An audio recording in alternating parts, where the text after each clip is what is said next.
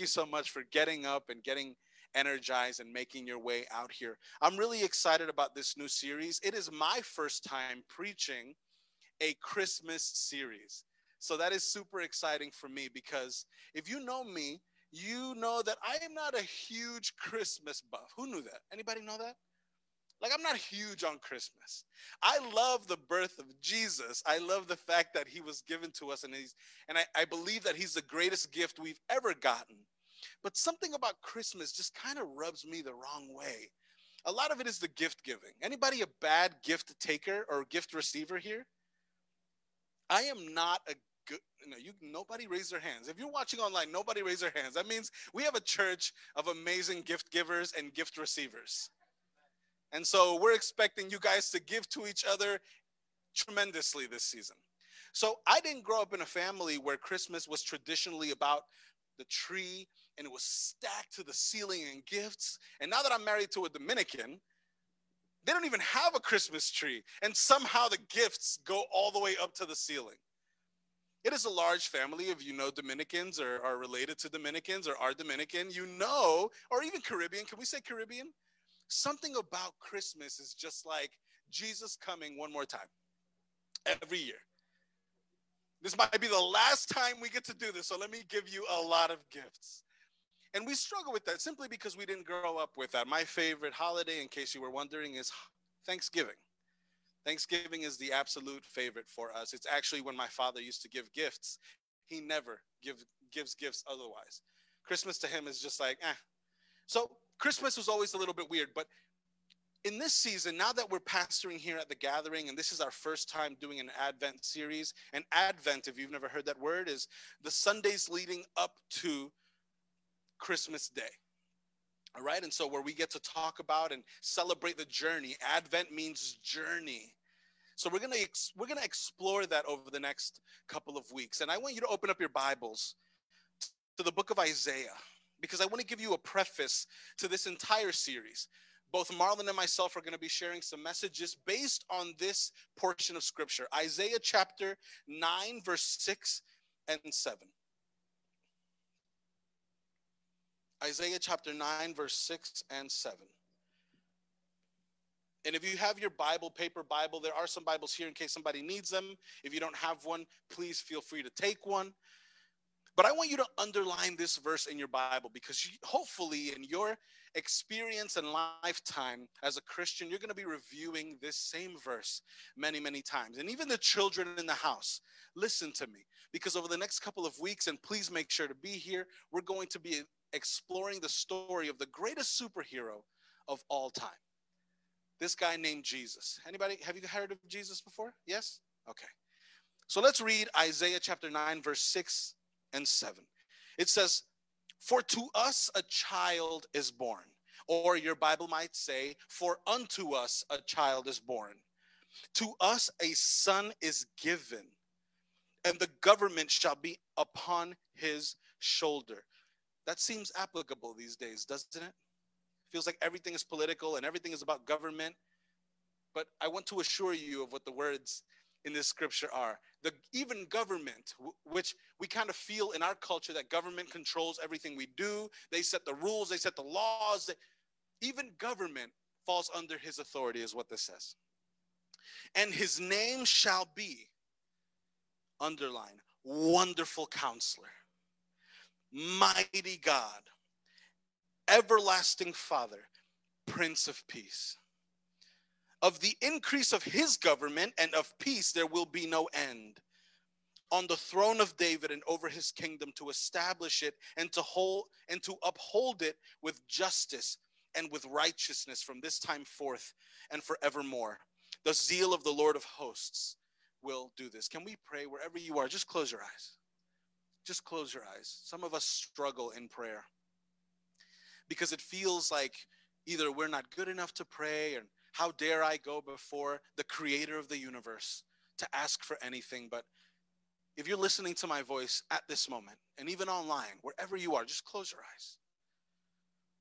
Close your eyes. Close your eyes and invite the Spirit to speak to us, to speak to you specifically this afternoon.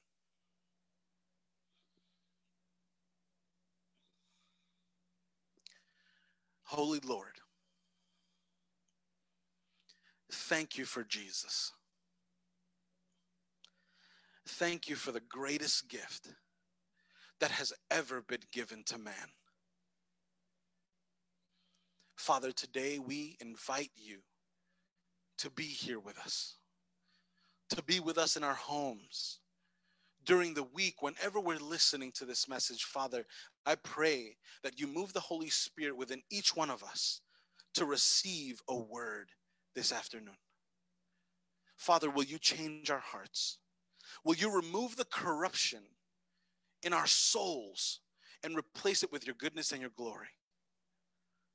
Father, teach us to love on you in the way that your Son did, and to learn to be so sacrificially in love with both you and our brothers and sisters on earth.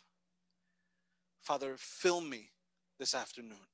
Speak through me and change our lives once more. In Jesus' name we pray. Amen. I've been watching a lot of Sopranos. Don't judge me. Don't judge me. Don't see me as less holy. This is my second time watching it, and there's just something about the Sopranos that I love. I don't know. I feel like I'm one of them sometimes. I don't do what they do. Calm down. But I just feel like I'm one of them sometimes. And this time that I'm watching it, this is the second time, like I said, second time I'm watching The Sopranos. And something I'm realizing about this show, it has so little to do with the mafia and so much more to do with psychology. The show starts with this. Has anybody not seen Sopranos? Anybody? Raise your hand if you haven't seen it. I'm not even going to encourage you to watch it because it may get a little crazy. But it's a story, basically. At least you guys know the gist of it. A story that follows the boss of a crime family in New Jersey. And all of the stereotypes that go along with what we know culturally about the mafia, all of them are in there. If you've heard me say gabagool over the last couple of weeks, that is it's just one of my favorite words. Because it's also in The Office. So I've been watching this show. And I've just been trying to find the symbolism and why it says what it says and why they make the scenes the way they make them, and trying to see behind the obvious. And I realized as I prepared for today's message that the first scene of this show started with this boss, this man of power and influence in his circles, in the office of a counselor, of a psychologist. This man who has the world at his beck and call, because if you don't, you'll get killed, is sitting in the office of a counselor, of a psychiatrist, because there's things inside of him that no matter how many people he scares into doing what he wants, they're not actually his friends. They're not actually people who care for him. They're just afraid of him. Or they come to him because of what he can give them. There's some episodes that happen during Christmas time. And have you ever noticed that even in stories like Pablo Escobar and all these like old school, even drug kingpins, they were people that had many things wrong with their morality, with their lives. But somehow you still see them giving back to their communities of the poor. You notice that? And so the same thing happens here. So this man is surrounded by wealth, surrounded by power and influence, but there's things inside of him that a psychiatrist needs to treat. Somebody willing to sit with him and listen to him about his issues. Today, I want us to look into this kind of like a banner scripture of Isaiah 9, 6, and 7. And we're going to look into these two words. In verse 6, wonderful counselor. Wonderful counselor. And let me give you a quick disclaimer because I'm going to move fast today. If you're someone who is struggling with mental illness, if you're someone who's struggling with things inside of you that you're afraid to let other people know, you're afraid to let people see this side of you or to see you, you think they'll see you as weak, I invite you to find a therapist, and I invite you to sit with somebody someone neutral, someone who you know. And even if you have to pay them, hopefully you have insurance, but take advantage of that. Don't let these rotten things rot further in your heart. Find somebody. If you don't want to go to a doctor, find a friend who you trust. This is huge. Find a friend who you trust, someone who is safe, and let go of that stuff that's inside of you. Okay? I know, I don't know about you guys, but culturally speaking, I feel like the Hispanic culture was very much against psychology. And I remember years ago when I started going to a therapist and considering going to a therapist, I was actually in high school. I remember my parents being so afraid that it would be in my record. Has anybody ever been warned about the record? No, don't do this. It's going to be on your record. And I was too little to think, like, what record? I know there's a police record. But, like, for me to go to the what record? Like, who's keeping record on this little 16-year-old boy? And so I was like, you know what? I love you, mom and dad, but I need to talk to somebody. And so here we are, fast forward, double that. I'm 34 now, so more than double. Take it easy. I'm 34 now when I continue going to sit with somebody, especially now as a pastor, because in dealing with people, your mind just gets to the point where you just kind of have to unload and share with somebody neutral. And so I certainly encourage that in you. But I want us to look quickly through this name that Jesus is given by Isaiah. And if you heard me say this before, the reason Isaiah is so special is because he's the one who spoke most about Jesus in specificity. Specificity means in detail about Jesus, but he existed almost a millennia. A millennia is 1,000 years, about 800 to 1,000 years prior to Jesus even being born. So talk about prophecy, right? I know all of you have probably gotten a prophecy saying that they see something here and something in your future. And no, this is Isaiah talking to the people of Israel, telling them there's someone coming to save you.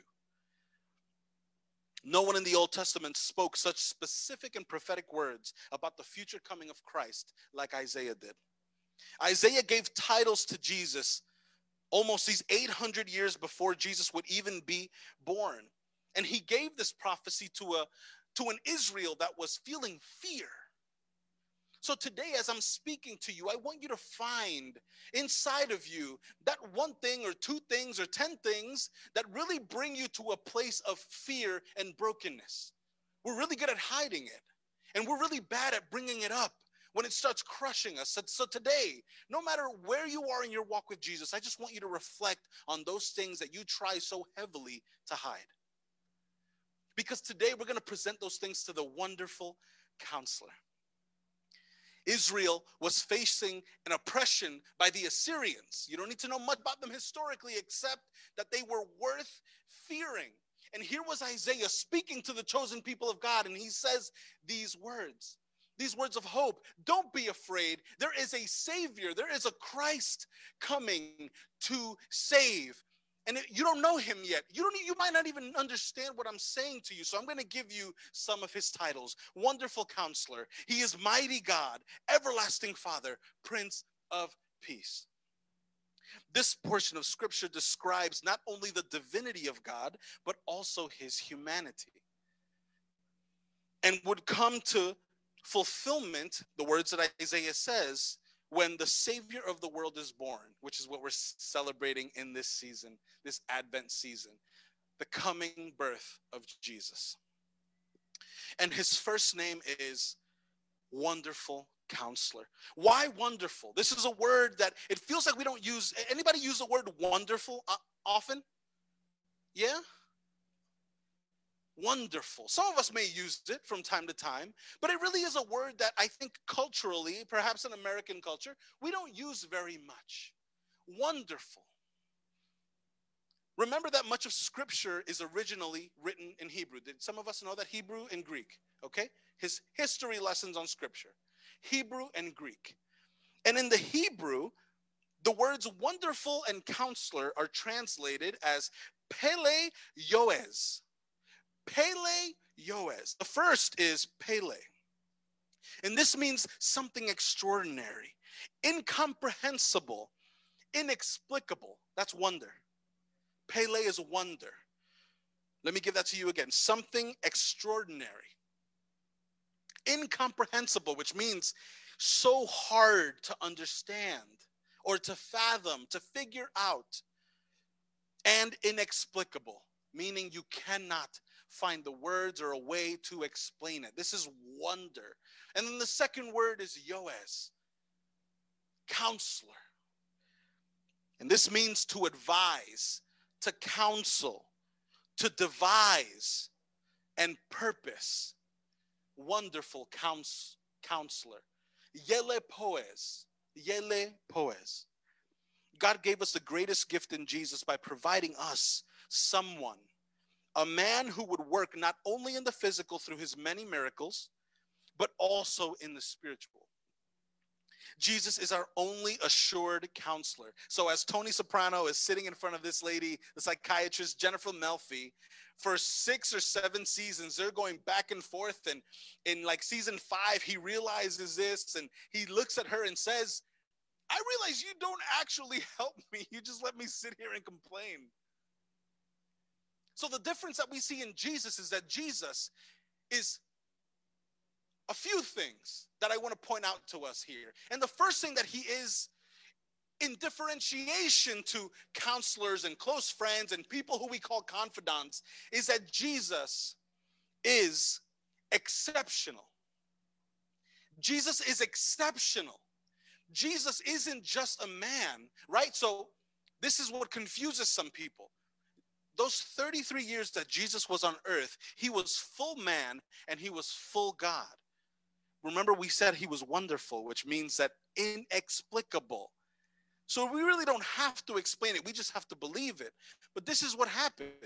God so loved the world that he had to give his only son. And how could he do that in a way that we would relate to what he was going through, or that we would be convinced that he understood what we were going through? He had to make him a body and put the Spirit of God himself, his son, into that body, so that he might feel the things that we feel, the brokenness that we feel. Now, Jesus saw no sin. He felt no sin. He performed no sin, but he was full man. There might be pushback theologically about some people. Well, how could he be full man if he didn't sin? He couldn't sin. He could have chosen to, but he was still God. There's differentiations here, but he felt a broken heart. He felt probably what you and I feel when we lose a friend, when we lose a family member, when we lose our jobs, when we go without. Jesus feels these things, but not only did he feel it in the spiritual, now he was now able to feel it in his body.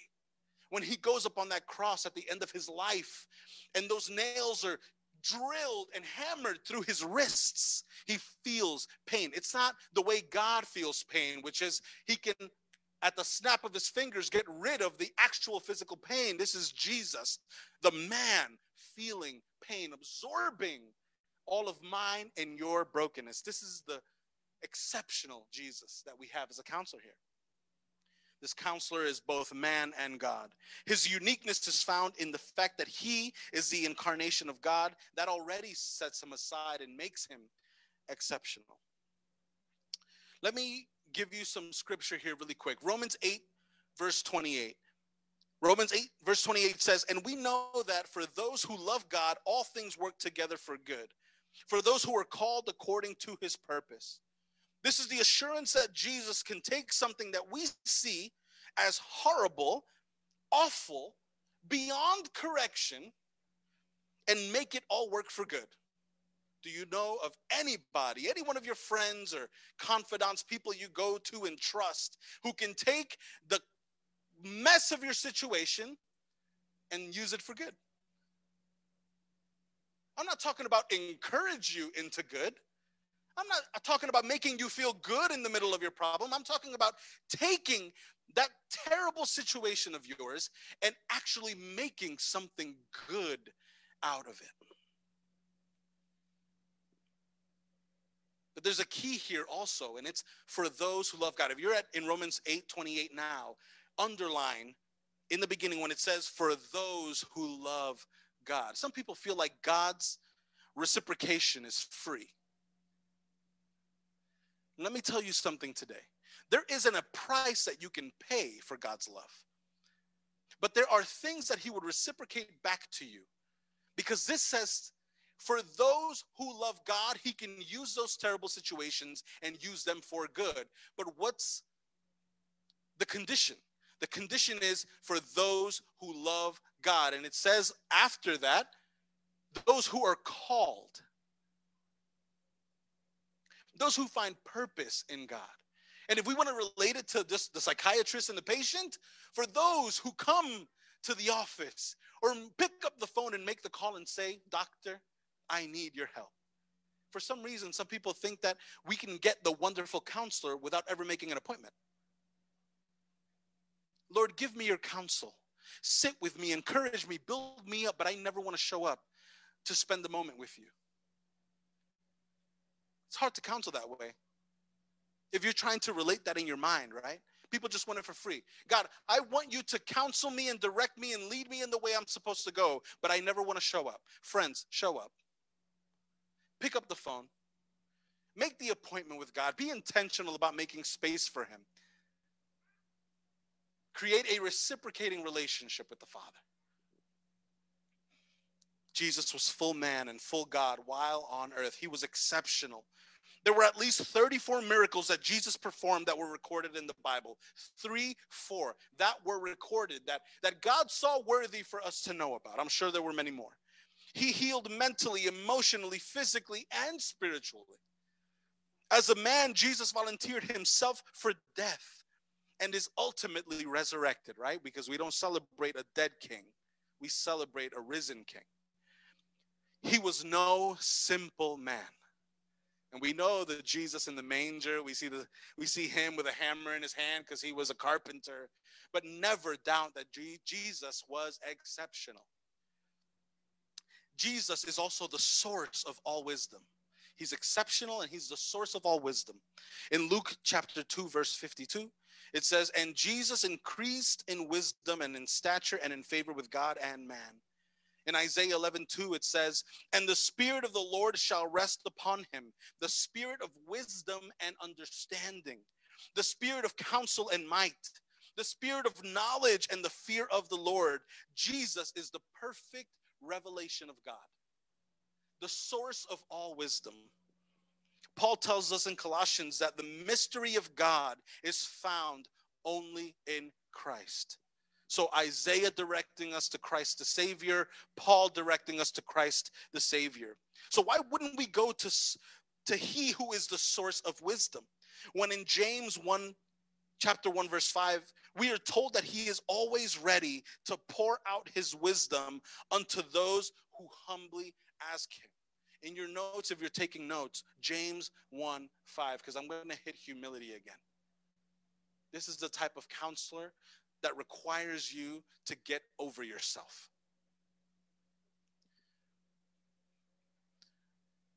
The reason humility is required is because when you go to counsel to one of your friends, like, yo, you got a second? Let me talk to you, man. Oh, you're texting back and forth. You need somebody to listen to you, to affirm you, to build you up. Have you noticed that you often give them just a good version of your bad story? Nah, man, it's just because I didn't mean to. See, what was happening was that the good version of your bad story. And you realize that with Jesus, you can't do that. Because you can verbalize the good version of your bad story, but God knows the worst that was happening. Even in the thing that you think you did wrong, there was something underlying there. There was something happening in your heart when you hurt that other person. And Jesus is able to see that, not just to buy the story that you're selling him. So it requires humility to be able to approach this counselor.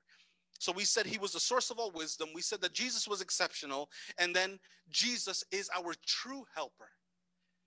True helper. It was through Jesus that God's fulfillment of hope to his people was realized. The prophecy that Isaiah spoke to Israel, God's promised people. Now, you might ask yourself, what is a counselor? A counselor helps, leads, advises, protects, and prescribes. Just like a psychiatrist, a professional licensed therapist and counselor, you can go to them and they prescribe. If you have something going on in your mind, they're able to give you medications if needed. They're able to prescribe to you maybe some exercises, some breathing exercises. They prescribe, and so does Jesus. Jesus does all these, but he also, this is the thing that sets him apart, makes him outstanding. Jesus can also save. Jesus can give breath and life to something that's been dying or something that has already been dead for a while. No counselor and no therapist can do that. Does anybody, you don't even have to raise your hand because I know you're not going to. Anybody right now, even if you're watching online, do you feel like you're slowly dying? Or do you feel like you've been dead already? Over the summer in the middle of the park, do you remember we talked about the dry bones? These dry bones. We serve a God and a counselor that can give life to a valley of dead bones. But I need you to understand this. This isn't just a guy on a Sunday standing up here preaching. Some of you are here by the mercy of the Lord, by the graciousness of the Father, but you're dying. You're dying. My wife played a song for me. I don't know who sang it. And the first thing that it starts talking about, I don't know the words, but I'll paraphrase. It says that we come to church, we're excited for the worship, we like the good preacher, he's exciting, and we like seeing our friends. But the truth is, like these churches we just studied in Revelation, we're dying. We're dying, and the worst part, like those churches, we don't even know it. But it's so evident in some of us. And I'm not even talking about those of us in this room right now, perhaps. I'm not excluding you. I'm talking about the world dying and don't even know it. We think that the value of our life is found in its length. YOLO. I only have one life to live. I got to get these wiggles out. I got a 4-year-old daughter. I have 50, maybe 60, 70, 80 years to have my best life. Live your best life. And then you have people like me all over the world who say, your best life is only Christ.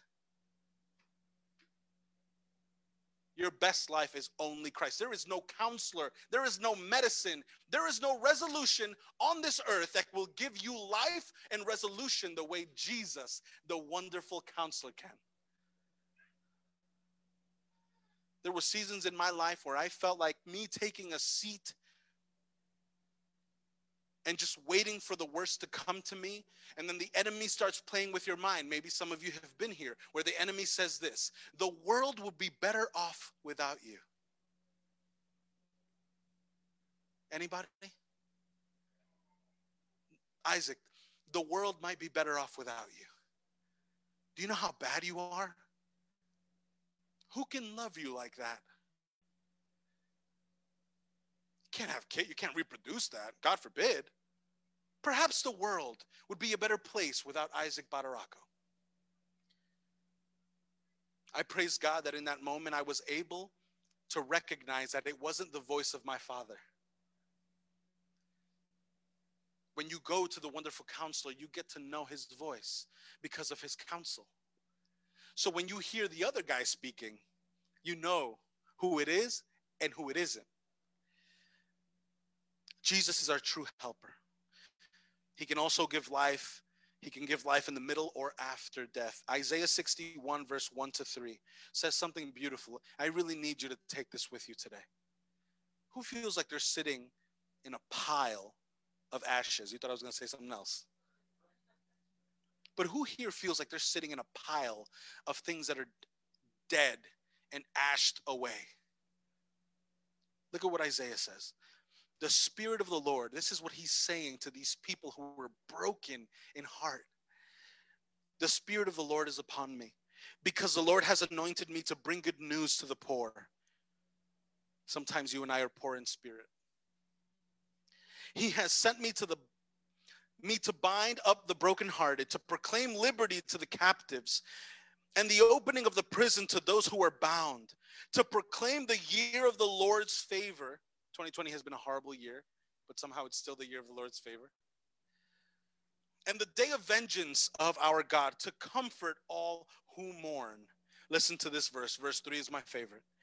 To grant to those who mourn in Zion, to give them a beautiful headdress instead of ashes. In other versions, the NLT, the NIV, it says to give them a crown of beauty instead of ashes. The oil of gladness instead of mourning, the garment of praise instead of a faint spirit, that they may be called oaks of righteousness, the planting of the Lord, that he may be glorified. My favorite verse, verse 3. To give them a crown of beauty instead of ashes. This counselor can take the ashes of the things that have burned down and been broken in your life, not only make them beautiful, but make them a crown upon you. Which means, who wears crowns? Royalty. Never forget that even in the worst state that you're in, you continue to be the child of a king, which makes you royalty. And God alone, this counselor alone, is able to take that mess you're in and make you your crown. Where your mess now becomes, and you've heard this before, your mess now becomes your message. Your mess now becomes your mission. Your mess is the thing that now drives you in mission. If you'll have the guts to stand up against and humbly surrender the brokenness within you. How can I book this wonderful counselor? Anybody looking to book an appointment? Anybody? I hate making appointments. This one's worth it. I feel like nobody ever answers the phone. 2 Chronicles chapter 7, verse 14. If my people who are called by my name, that's you, that you're called by his name, would humble themselves and pray and seek my face and turn from their wicked ways, then I will hear from heaven and will forgive their sin and heal their land. Have a struggle? That's a question. Do you have a struggle? This is what the wonderful counselor advises. This is what he prescribes in this session, in this appointment. First thing, humble yourself. Don't approach Jesus as though he owes you something. He doesn't owe you jack. You owe him everything. You owe him every beat of your heart. You owe him every breath that you take, and that you don't, for that matter. So first, humble yourself. Second, pray. Make your requests known to him. Once you've approached him humbly, be humble, come to him in prayer. Second, seek. I feel like we forget this part. We pray and then we just kind of leave it there, which is fine because you're trusting in the Lord, but then you don't continue seeking. You continue with the unrighteousness of your life. I'm going to go and keep doing my dirt because I already prayed. So God said that if I prayed, he would answer. But there's, again, conditions here. Pray and then seek me. Look after me. Run after me. Worship me. Lift me up in praise. Don't make God a transaction. He's not a transactional God. Don't feel like you're giving him prayer, he owes you something in return. Like when you stick your card into the ATM and you press your buttons, hopefully you have some money, and you just sitting there waiting for it to reply with your money. God isn't an ATM. Don't just look for him when you need something. Earnestly and lovingly seek and look after him. Make him a necessity in your life. And lastly, turn from wicked ways, which is what it says here. I'll read that portion of 2 Chronicles 7:14. Humble themselves and pray and seek my face and turn from their wicked ways. You haven't actually been turned back to Jesus if you have not given up your wicked ways. Give up your wicked ways. Pray, seek, and approach him humbly, often. Then, what it says at the end of that verse, verse 14, then he will hear from heaven and will forgive our sins, and he will heal our land. Friends, we serve a risen king, a coming savior who's yet to come again, but we also have in him a wonderful counselor. Can you close your eyes? I'm so grateful to the Lord that he really is able to restore for us. That we can bring to him the brokenness of our lives, the brokenness of our circumstance, and we can trust in him to be the wonderful, restorative, reconciling, and saving counselor that we need him to be. On a number of occasions in my short life as a minister, I've asked people to do this in various contexts. And as we drop the lights in the room, I just want you to have a moment with Jesus. And I want you to think about that one thing, perhaps, if this exists in you and you haven't surrendered it, the one thing that you struggle with, that you're so shamed about or ashamed towards. Even the things that if you were with a professional earthly therapist, you may not bring up. Or perhaps you have a request of something that's happening in your life that you really need to surrender to God. And I'm going to invite us right now together, everybody, to bring that to the wonderful counselor. And just ask him to restore that for us. Can we all just raise our hands, please? Just raise your hands wherever you are. We're going to pray together. We're going to surrender that. We're going to present that at the feet of Jesus for him to resolve for us. Let's pray together. Father, thank you so much